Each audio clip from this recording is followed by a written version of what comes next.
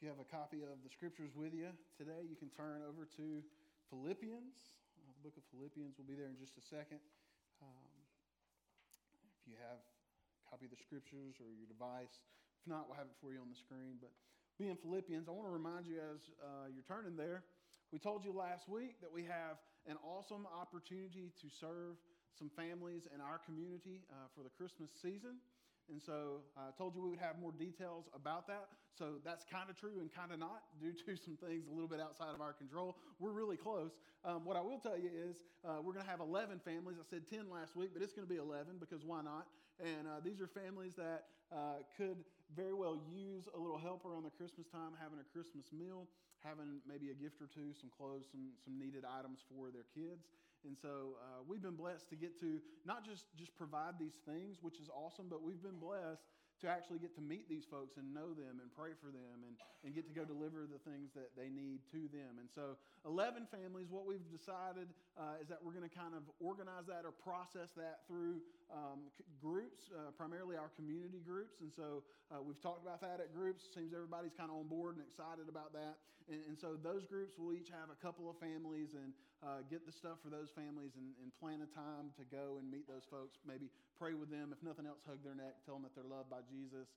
And we also know, though, that there's some of you who maybe aren't part of a community group for really different reasons or great reasons. Some of you are part of a discipleship group, whatever else, right? But if you're not part of a community group and you also would still like to take part in this, we've got a couple of families that we've saved just for folks in your situation. And so be looking out, hopefully, maybe possibly into today, tomorrow, but I tend to be a dreamer, so it may be Tuesday.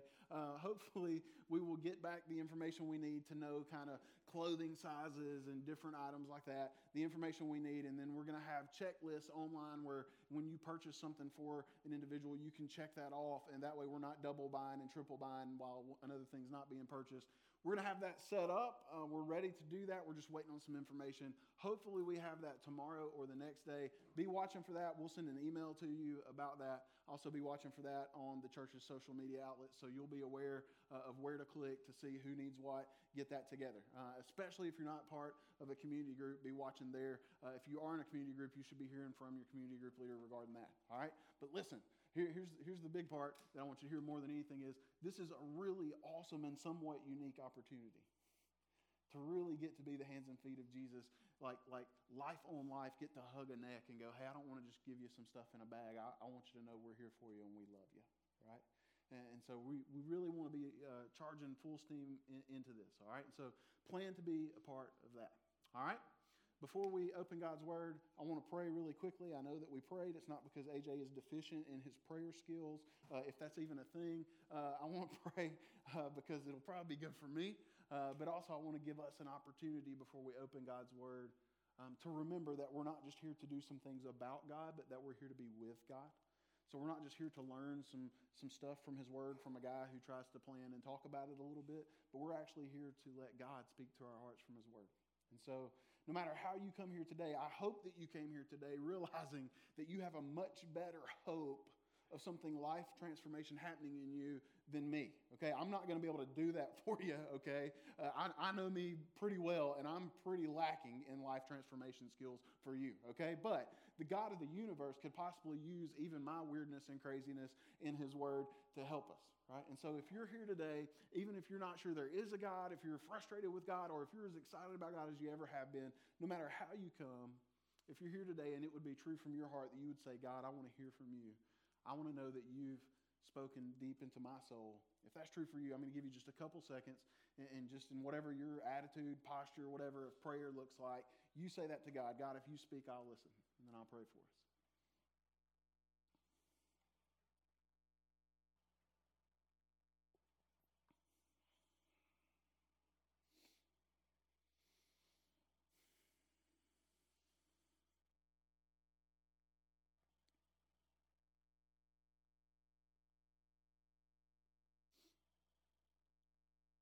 Father, we know that you're the same one who spoke to make light shine out into the darkness, and that you spoke and it just happened. You're the same one who did that, and you have spoken to bring about radiant, glaring image of your glory in the face of Jesus. because you're not a God who's hiding. You're not a God who doesn't desire to be known. And so, God, in this moment, I ask that you would, and God, I'm doing my best to just completely trust and expect by faith that you will answer every heart who would say they want to hear from you. God, that may be a challenge from your word. That may be a comfort from your word. That may be some of both. God, I don't have the first idea what every single unique heart needs most this morning, but I'm asking for everyone who would say, yes, if there's a God, I want to hear from him. Or yes, God, I'm frustrated, but I want to hear from you. Or yes, God, I love you. Please let me know I've heard from you. No matter how we come, God, for every heart that wants to hear from you, I pray that you would make it clear that you have spoken, that your word would shape our souls in some way or another this morning. And we ask it that we might see you and know you and love you and glorify you for the sake of your name, King Jesus. Amen. So for several weeks, if you hadn't been with us, we have been studying through the book of Philippians. We're going to take that even into the first part of next year. We're going to press pause in a couple of weeks for Christmas season and New Year's, and we're going to talk about something a little different. But then we'll jump back in. We're studying through Philippians, and we are in chapter 2. If you were here last week, you remember we started chapter 2, and basically what we saw there was how cool it is and unique it is that God can give us happiness in our humility. That in a world where we're told to strive for ourselves and make sure we're pursuing the American dream and we're building the house and getting the job and doing all the stuff, in a world like that where that's usually the message, that the truth is actually quite opposite of that. It's when I take the interest of others before my own and I strive to love and serve others in the way that Jesus does so that they might see Jesus through me. It's when I live that kind of humble lifestyle, that's where God has really wired a lot of happiness to make its way into our lives. That's where we left it last week.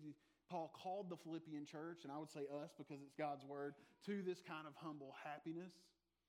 And then he gave us the example of Jesus. He said, hey, listen, Jesus was God in flesh. He came to the earth knowing all the glory of what it means to be God, all the essence and nature of what it means to be God, and yet he chose to die as a servant on a cross. That's kind of where we left off last week. We're going to jump back in knowing that as the context, because the context makes a ton of difference. We're going to jump back in verse 12. Because of all of that, because of who Jesus is, therefore. See the word therefore? You need to ask, what's it there for? It always points to something else. It's pointing back to this context. Right? And I've said that word a couple of times. I say it a lot. You might think that's overkill, but I just want you to understand God's word was not meant to be isolated to one single phrase that is detached from meaning of the whole story of the scriptures. Right?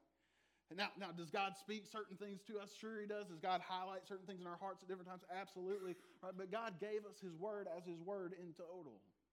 It's kind of the difference between, right? Yesterday I went to a wrestling tournament. My son Judson's first ever wrestling tournament. I'd never been to a young guys wrestling tournament before. I walked in and was a little bit impressed. They were playing Eye of the Tiger. There were multiple like 10, 11, and 7-year-olds walking around, just like jumping around and flexing with headgear on and sweat. I was like, this is real, right? This is a thing.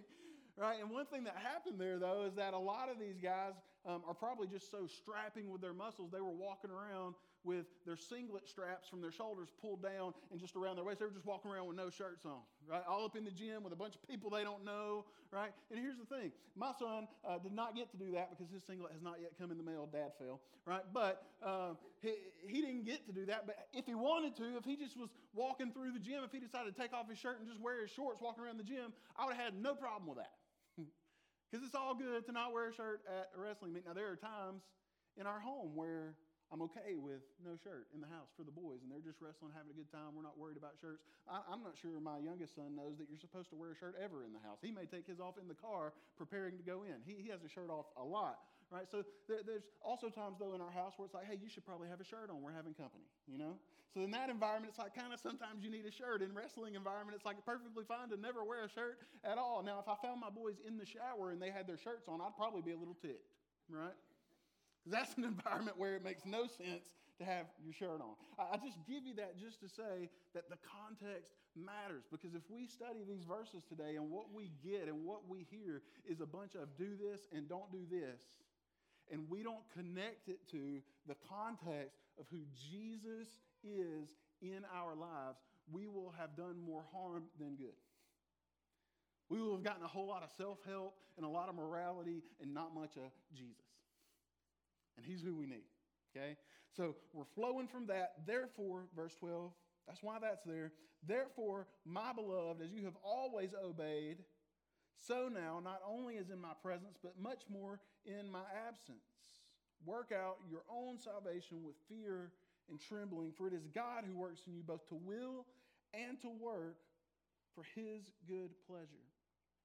I want to say to you, especially those of us who maybe are super sensitive in conscience or maybe have an inner critical voice that is strong, just notice this, that Paul is going to give the Philippians some instruction. He's going to give them some directives on what to do and what to not do. But notice that it's not a correction.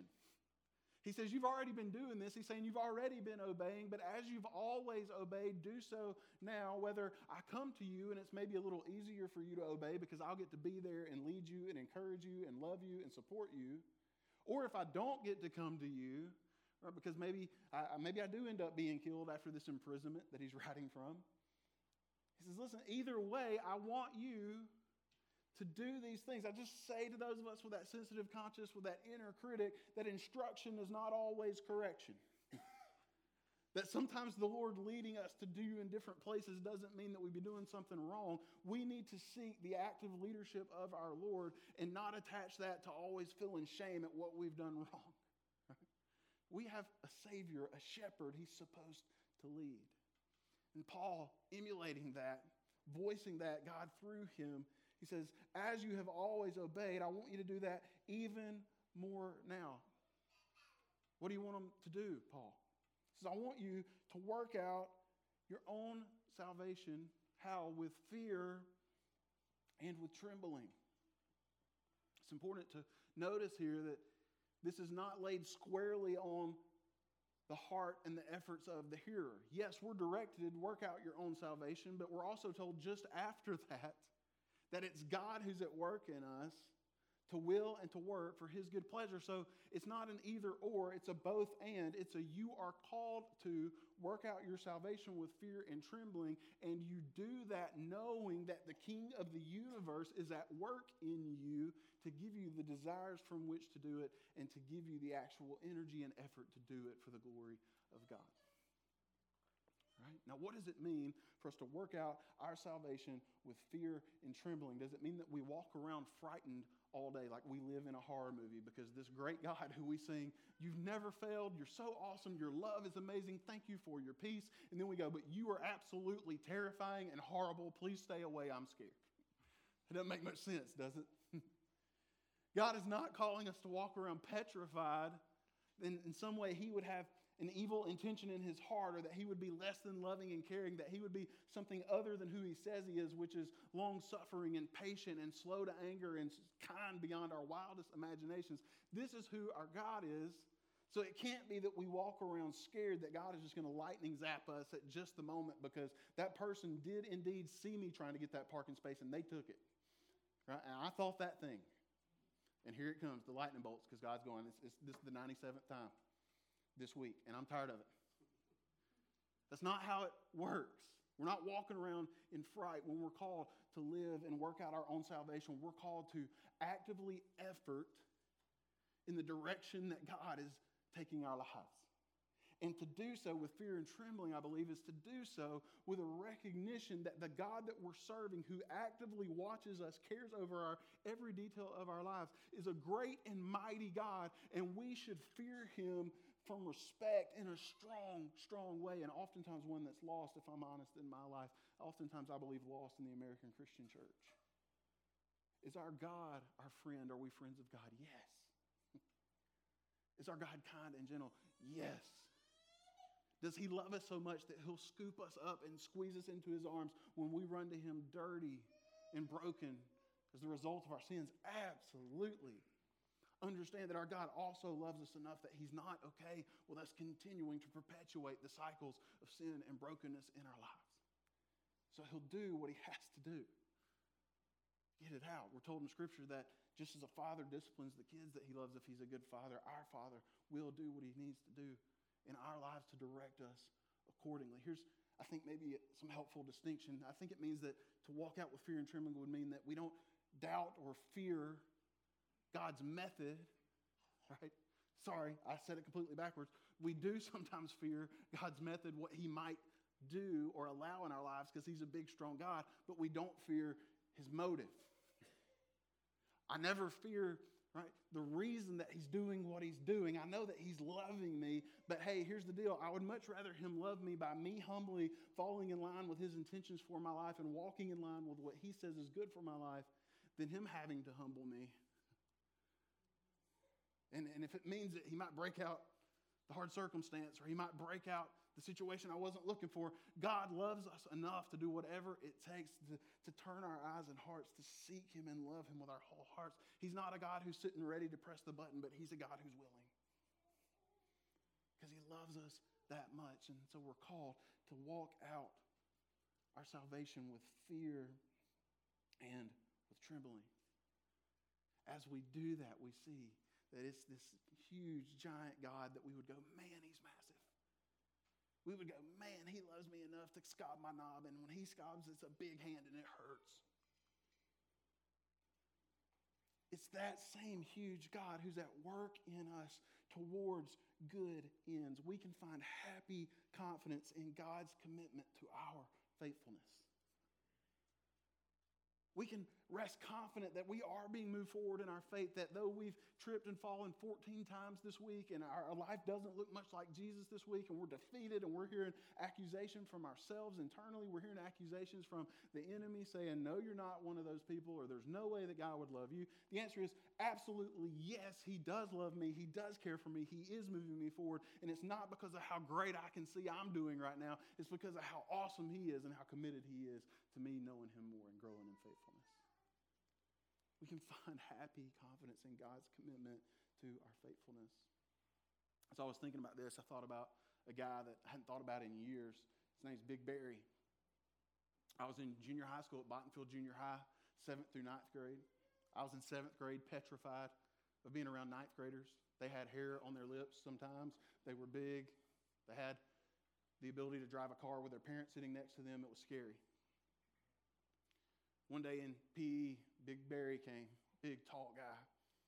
Barry was in the 9th grade. I don't know if this was true or not. It was rumored that he was 18. He apparently liked junior high. And I think y'all think I'm embellishing that. That was the real rumor. Now, I don't know if it was true. I don't think it was true because he looked at least 26, okay? He was a big guy. I mean, over 6 feet, big, huge dude. He came to little, scrawny me in the back gym, right, kind of away from the attention of the coaches and stuff. I had wandered to the back gym, and here comes Barry. And Barry stands down and looks over me, and it was like something out of a movie. It felt like it to me. He stood over me, and he said, hey, man, give me some change. Barry wanted a drink and a snack out of the snack machine. He said, give me some change. And I don't know where in the world this courage came from, because this doesn't sound a whole lot like me. But I eked out with my best manly voice and said, I ain't got no change. And then Barry, in all of his Barry bully wisdom, didn't take my word for it. He reached down and he patted my pocket and he heard some change jingle. And then he reached his hand in my pocket and he took some of my change and he went and got a snack. And as he walked off, as I saw my friends looking, I was like, yeah, Barry, I'm glad to help you out. You can pay me back tomorrow, right? That's what I was thinking inside, right? But Barry came and we had this moment. Flash forward a few weeks and our coaches in PE are telling us that we're going to have a basketball tournament. Everybody has to participate, and because of some of the culture in our school, right, they're not going to let any team be all one ethnicity. So every team has got to have at least a white guy, a black guy. Everybody's got to have some mixture here. We're trying to get some cohesiveness. And so Barry comes over to me in the corner, and I'm like, man, I ain't got no change. Right? That's what I'm thinking. And Barry came to me, 7th grader that he had seen, who was trying really hard at least to be a decent basketball player. He came to me, he's like, you can be on my team. And I didn't bother to tell him that. I already told some of the people I was on the other team. I said, yes, sir. Okay. But I remember thinking, like, I guess he thought that maybe I had some braveness and that I had lied to him, which is really a mixed up example. We'll get back to that later. But I guess he thought I had some braveness, that I tried to stand up to him in this weird way. He wanted me on his team. And I remember thinking, as he walked away, I remember having a clear thought, like, my team's going to win. My team's going to win. You know how my team's going to win? Because Barry's on my team, and everybody in this place, including maybe some of the teachers, they bow down to the word of Barry. When Barry says something, it happens. If Barry needs to hip check somebody into the wall for us to win this game, he'll do it. If we need a dunk, he will pick me up and let me put it in there. All right? Whatever needs to happen, we will win because this looming, daunting, intimidating figure is my team captain. Now listen, God, I don't think is going to corner you in a gym and go, hey, give me your change. That doesn't sound like him. God is kind and amiable, but he is big and he is strong. And it is very healthy for us often to remember that and find ourselves in light of that and see ourselves under the shadow of his big, strong, bulking, muscular self, right? God have a physical body? No, but you need to see God as this big, strong, perfect. When he says it, it happens. That's who your God is. And he's committed not just to you saying, yes, I know Jesus. He's committed to you knowing him more and more and more and knowing him as this big, strong guy that will pull you in and love you and hug you. He's committed to your forward faithfulness. That commitment alone should give you some confident happiness about your journey forward as a follower. But what would that look like for us to journey forward? Thankfully, God does not give us a directive without giving us directions. He doesn't tell us to go do this and then not explain what this is. God's really good about explaining many times where we're supposed to be. We see that here as Paul continues on. He says in verse 14, what would it look like to work out your salvation with fear and trembling? Maybe this, at least this. Verse 14, do all things without grumbling or disputing, that you may be blameless and innocent, children of God without blemish in the midst of a crooked and twisted generation, among whom you shine as lights in the world, holding fast to the word of life, so that in the day of Christ I may be proud that I did not run in vain or labor in vain. Paul says, listen, I don't want to have invested so much heart and time and gospel preaching and energy and letter writing and prayer and tears for you, church, at Philippi. I don't want to invest all of that and then get to the end of it all and realize that you never really knew Jesus to begin with and all that effort was really in vain. It was really an empty pursuit. So I don't want to do that. And so what I want you to do then is to walk actively in your salvation, to take some initiative, some proactive approach to your journey with God, to not wait on the pastor to tell you or whoever to step in and say, this is what you do next, but to say, I'm going to walk with Jesus, and here's what it looks like, at least part of what it looks like is, I want you to do all things without grumbling or disputing. Grumbling, the word there literally refers us back to kind of this deep, guttural, just kind of to yourself voicing of dissatisfaction. There was a cartoon, I believe it was part of the Hanna-Barbera group back in the day. Some of y'all are like, who's Hanna-Barbera? I don't even know what he's talking about. Right? But there was this little dog. I think his name might have been Muttley. I'm probably wrong, so don't correct me on the name. If my wife's in here, we're good. Okay, but right, there was this little dog. He would walk around and he was just constantly kind of going, he was just mad about something all the time. Right? Anytime a decision was made, it seemed like, I'm like, how many times can the guy not get it go his way? It was like every single time he's walking around. It's kind of like me when I'm putting up the Christmas lights. It sounds a lot like that. That's grumbling. It's, hey, I'm frustrated. Hey, I can't believe this is happening to me. I don't like it. And I'm kind of internally and mostly to myself, I'm just kind of spinning it and churning it. And I'm grumbling. And I don't like it. Grumbling voices, I deserve better. He says, I want you to live without this. Do all things.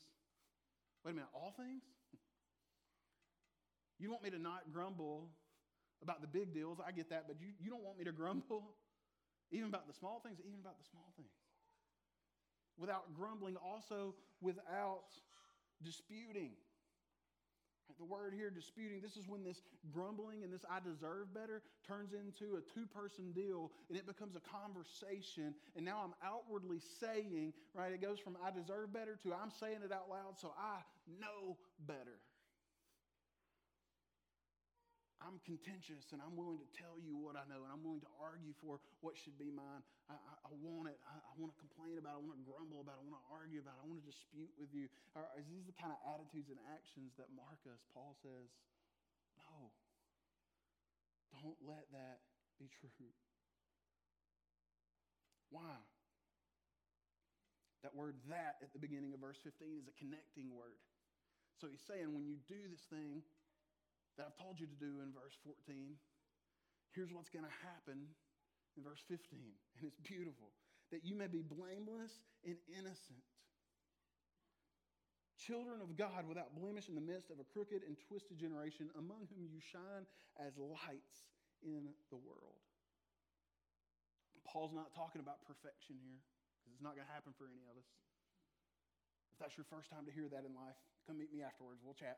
It's not going to happen for any of us. He's not talking about perfection. What he's talking about is a lively, energetic, truthful intent of our heart to pursue God's honor in all things, such that there's not something missing from us. That's kind of what that word there, blameless, means, right? That something hasn't been carved off of us. There's not something deficient in our lives that should be there as followers of Jesus.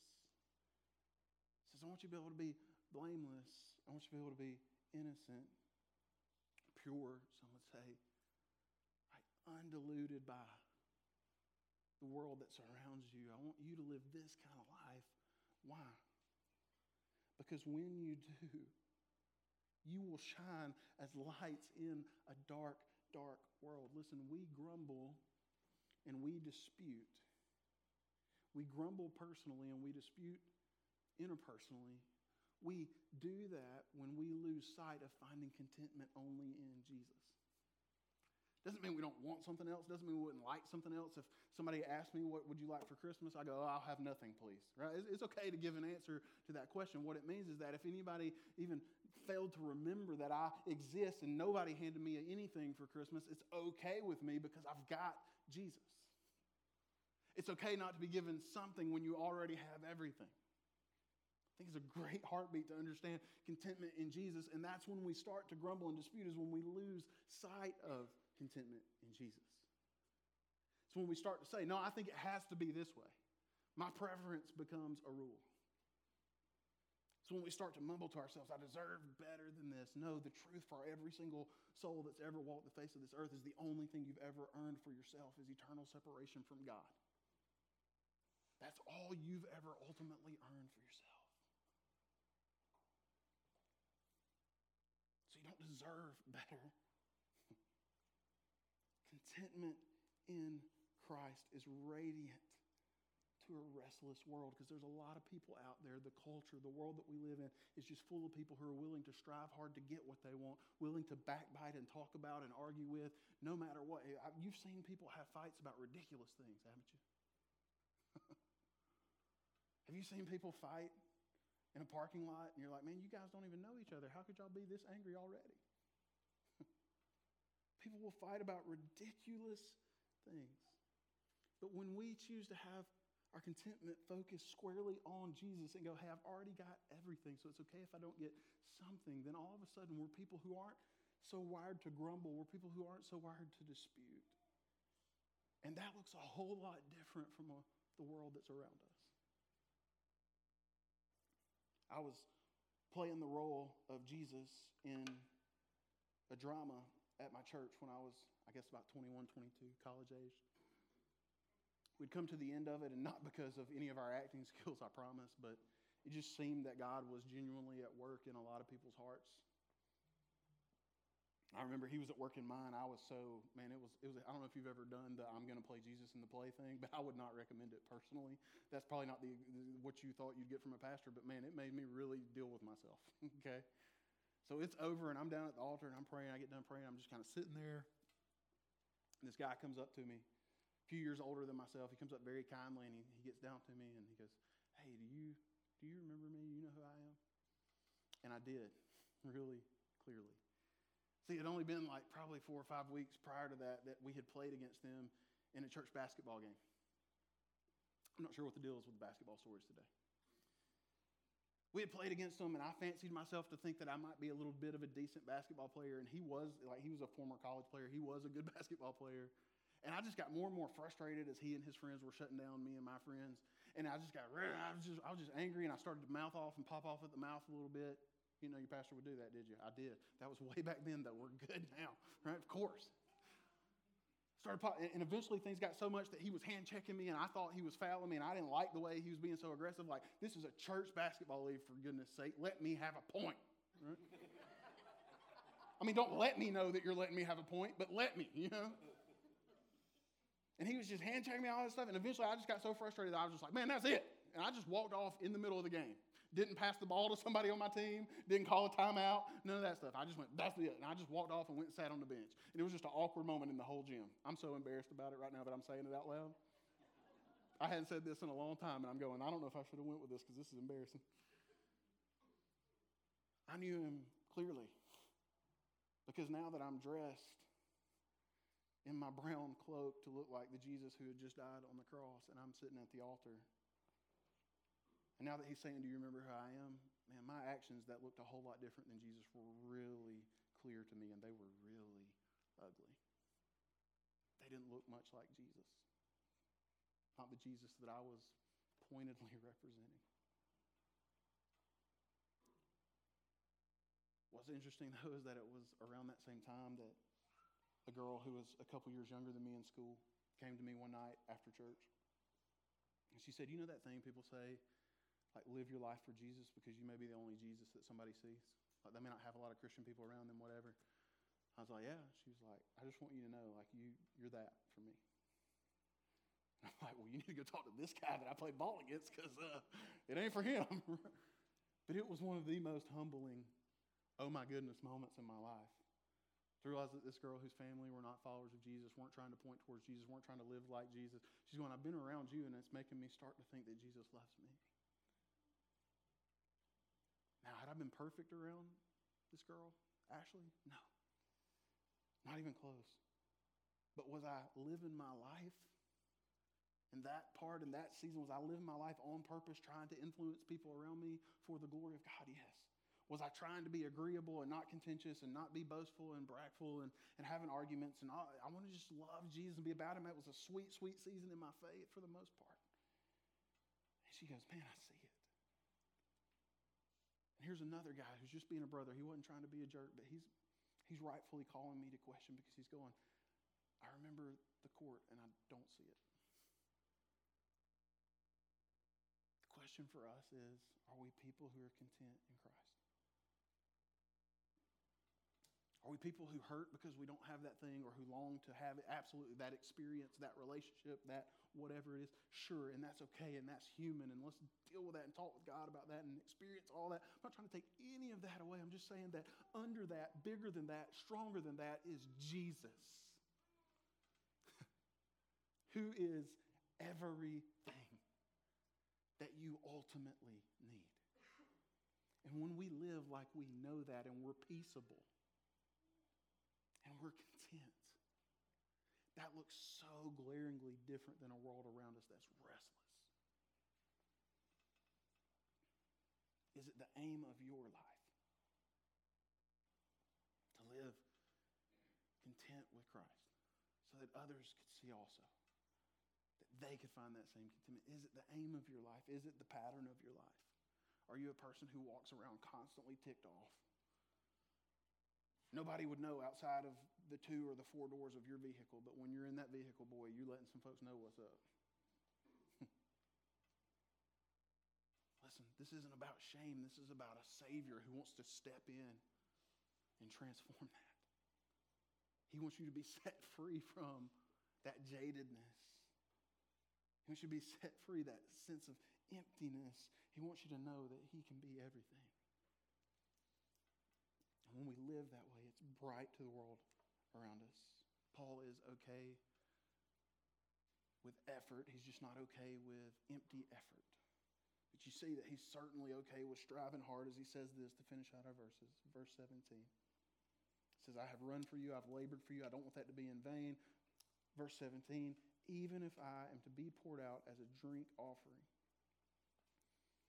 upon the sacrificial offering of your faith, I am glad and I rejoice. There's our word. I rejoice with you all. Likewise, you also should be glad and rejoice with me. What I believe Paul is not saying A lot of times, a lot of interpreters or theologians will say that what Paul means here is that he's going to die for the sake of the gospel from this imprisonment in Rome as he writes this letter. He's eventually going to die. He's already told us in the letter he's not sure if that's going to happen or not. And if we look at some other translations that maybe are a little more precise than the one I'm reading this moment on this particular verse, they give us a little bit better idea. It says, if I am being poured out. It's an active, current thing that's already happening. So he's not necessarily talking about something that's going to happen. He's going, hey, right now, this life I'm living, this life of sacrificial ministry for you and for others to know Jesus. He says, that sacrificial life, if I'm living that to be a drink offering, well, what is a drink offering? It could also be called a libation in the ancient world. It would have been something that not just followers of Jesus would be familiar with, and not even just those who participated in the covenant law of the Old Testament knew about. Lots of Old Testament ancient religions would have been familiar with a libation. A libation was kind of the part of the sacrifice. After you've already put the main sacrifice on the altar, then you would take this drink, be it wine or honey or possibly sometimes water, and you would pour it either on the sacrifice or at the ground in front of the altar.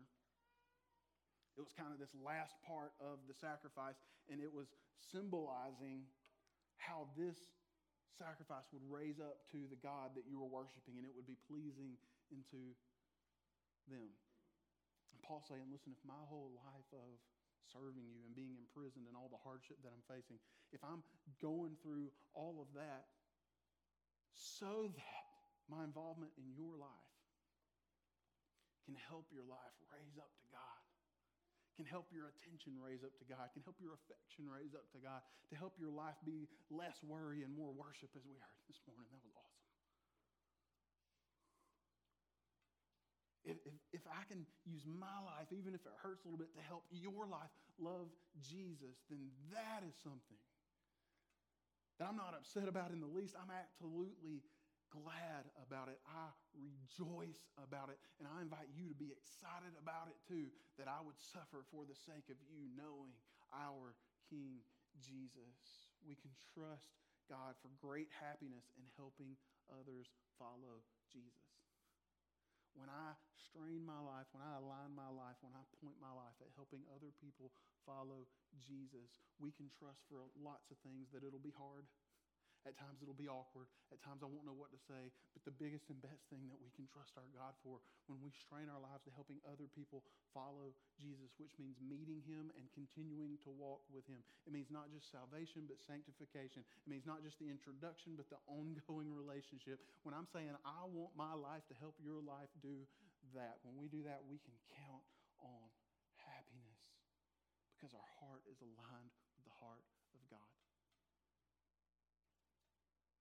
Poured into as a late high school, early college guy, several guys who were 2 or 3 years younger than myself. Loved them, had a lot of laughs, talked a lot about Jesus, probably gave them more bad advice than good at times.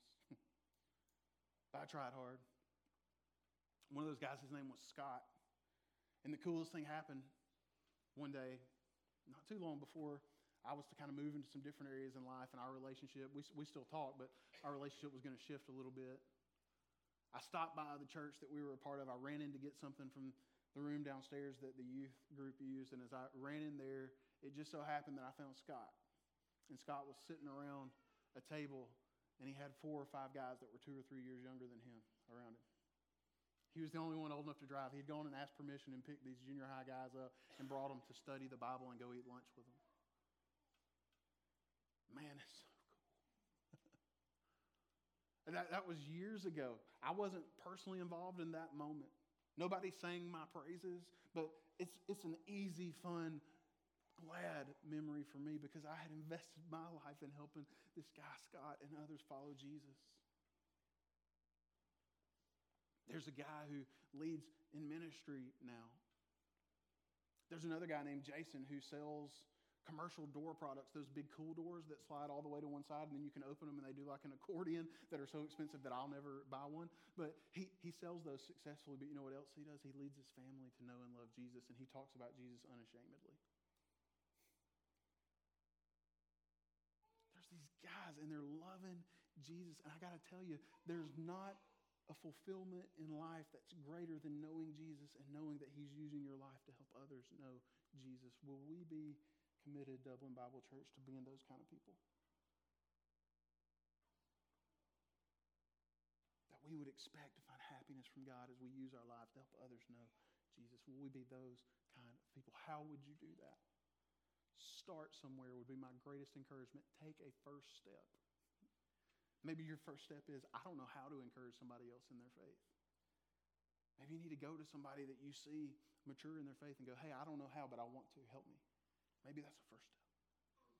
Maybe a first step is praying and going, God, who would it be that you have for me to try to invest in? But I'm talking here in this room and I'm talking outside of this room.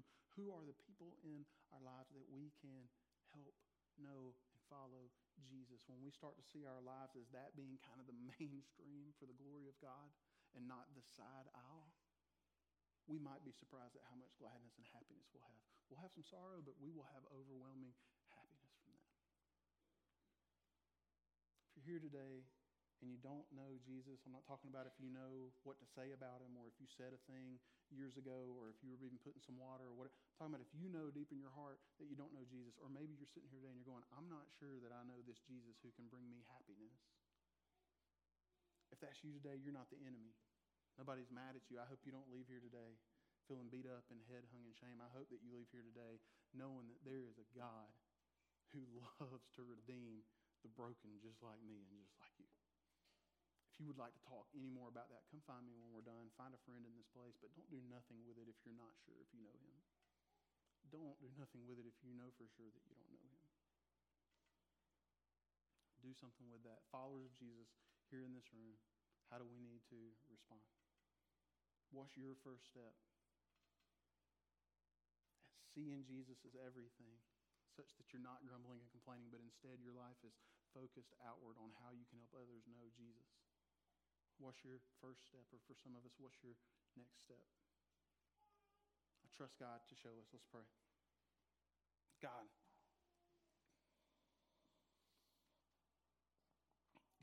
in light of a word that I know is true, I know it's true, God. I know it because I trust it. Thank you for the faith you've given me. God, I know it because I've experienced it. I know it's true, and yet, God, what's also true is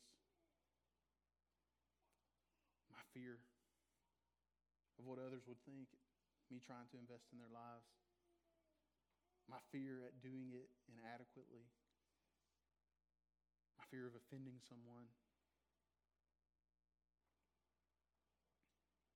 God, there's so many things that could get in the way for me, and I believe, God, for us. God, I ask that you would let us be people who are unable to escape the idea, unable to escape the truth that you've designed us to be happy in the worship of you and in the proclamation of you. God, would you show us? Right now, maybe even, God, would you put people in our minds? Would you say it so clearly that we can't deny it? God, would you put people in our minds? Would you show us our next steps? But would you do whatever it takes, God, to make us be a people who are happy to pursue others to help them know Jesus? Do that, God, for the glory of your name. Do that for our joy in you. Show us now. Let us leave this place to worship you with even greater zeal and vigor than we worshiped you with here in this place. Let us scatter for your glory every bit as much as we've gathered for your glory. Let us live lives of worship. Help us, God. Remind us, draw us. Be patient with us, but continue to prompt us, please. Let us see you active in our lives and in the world around us through our lives. We ask it for the glory of your name, Jesus. Amen.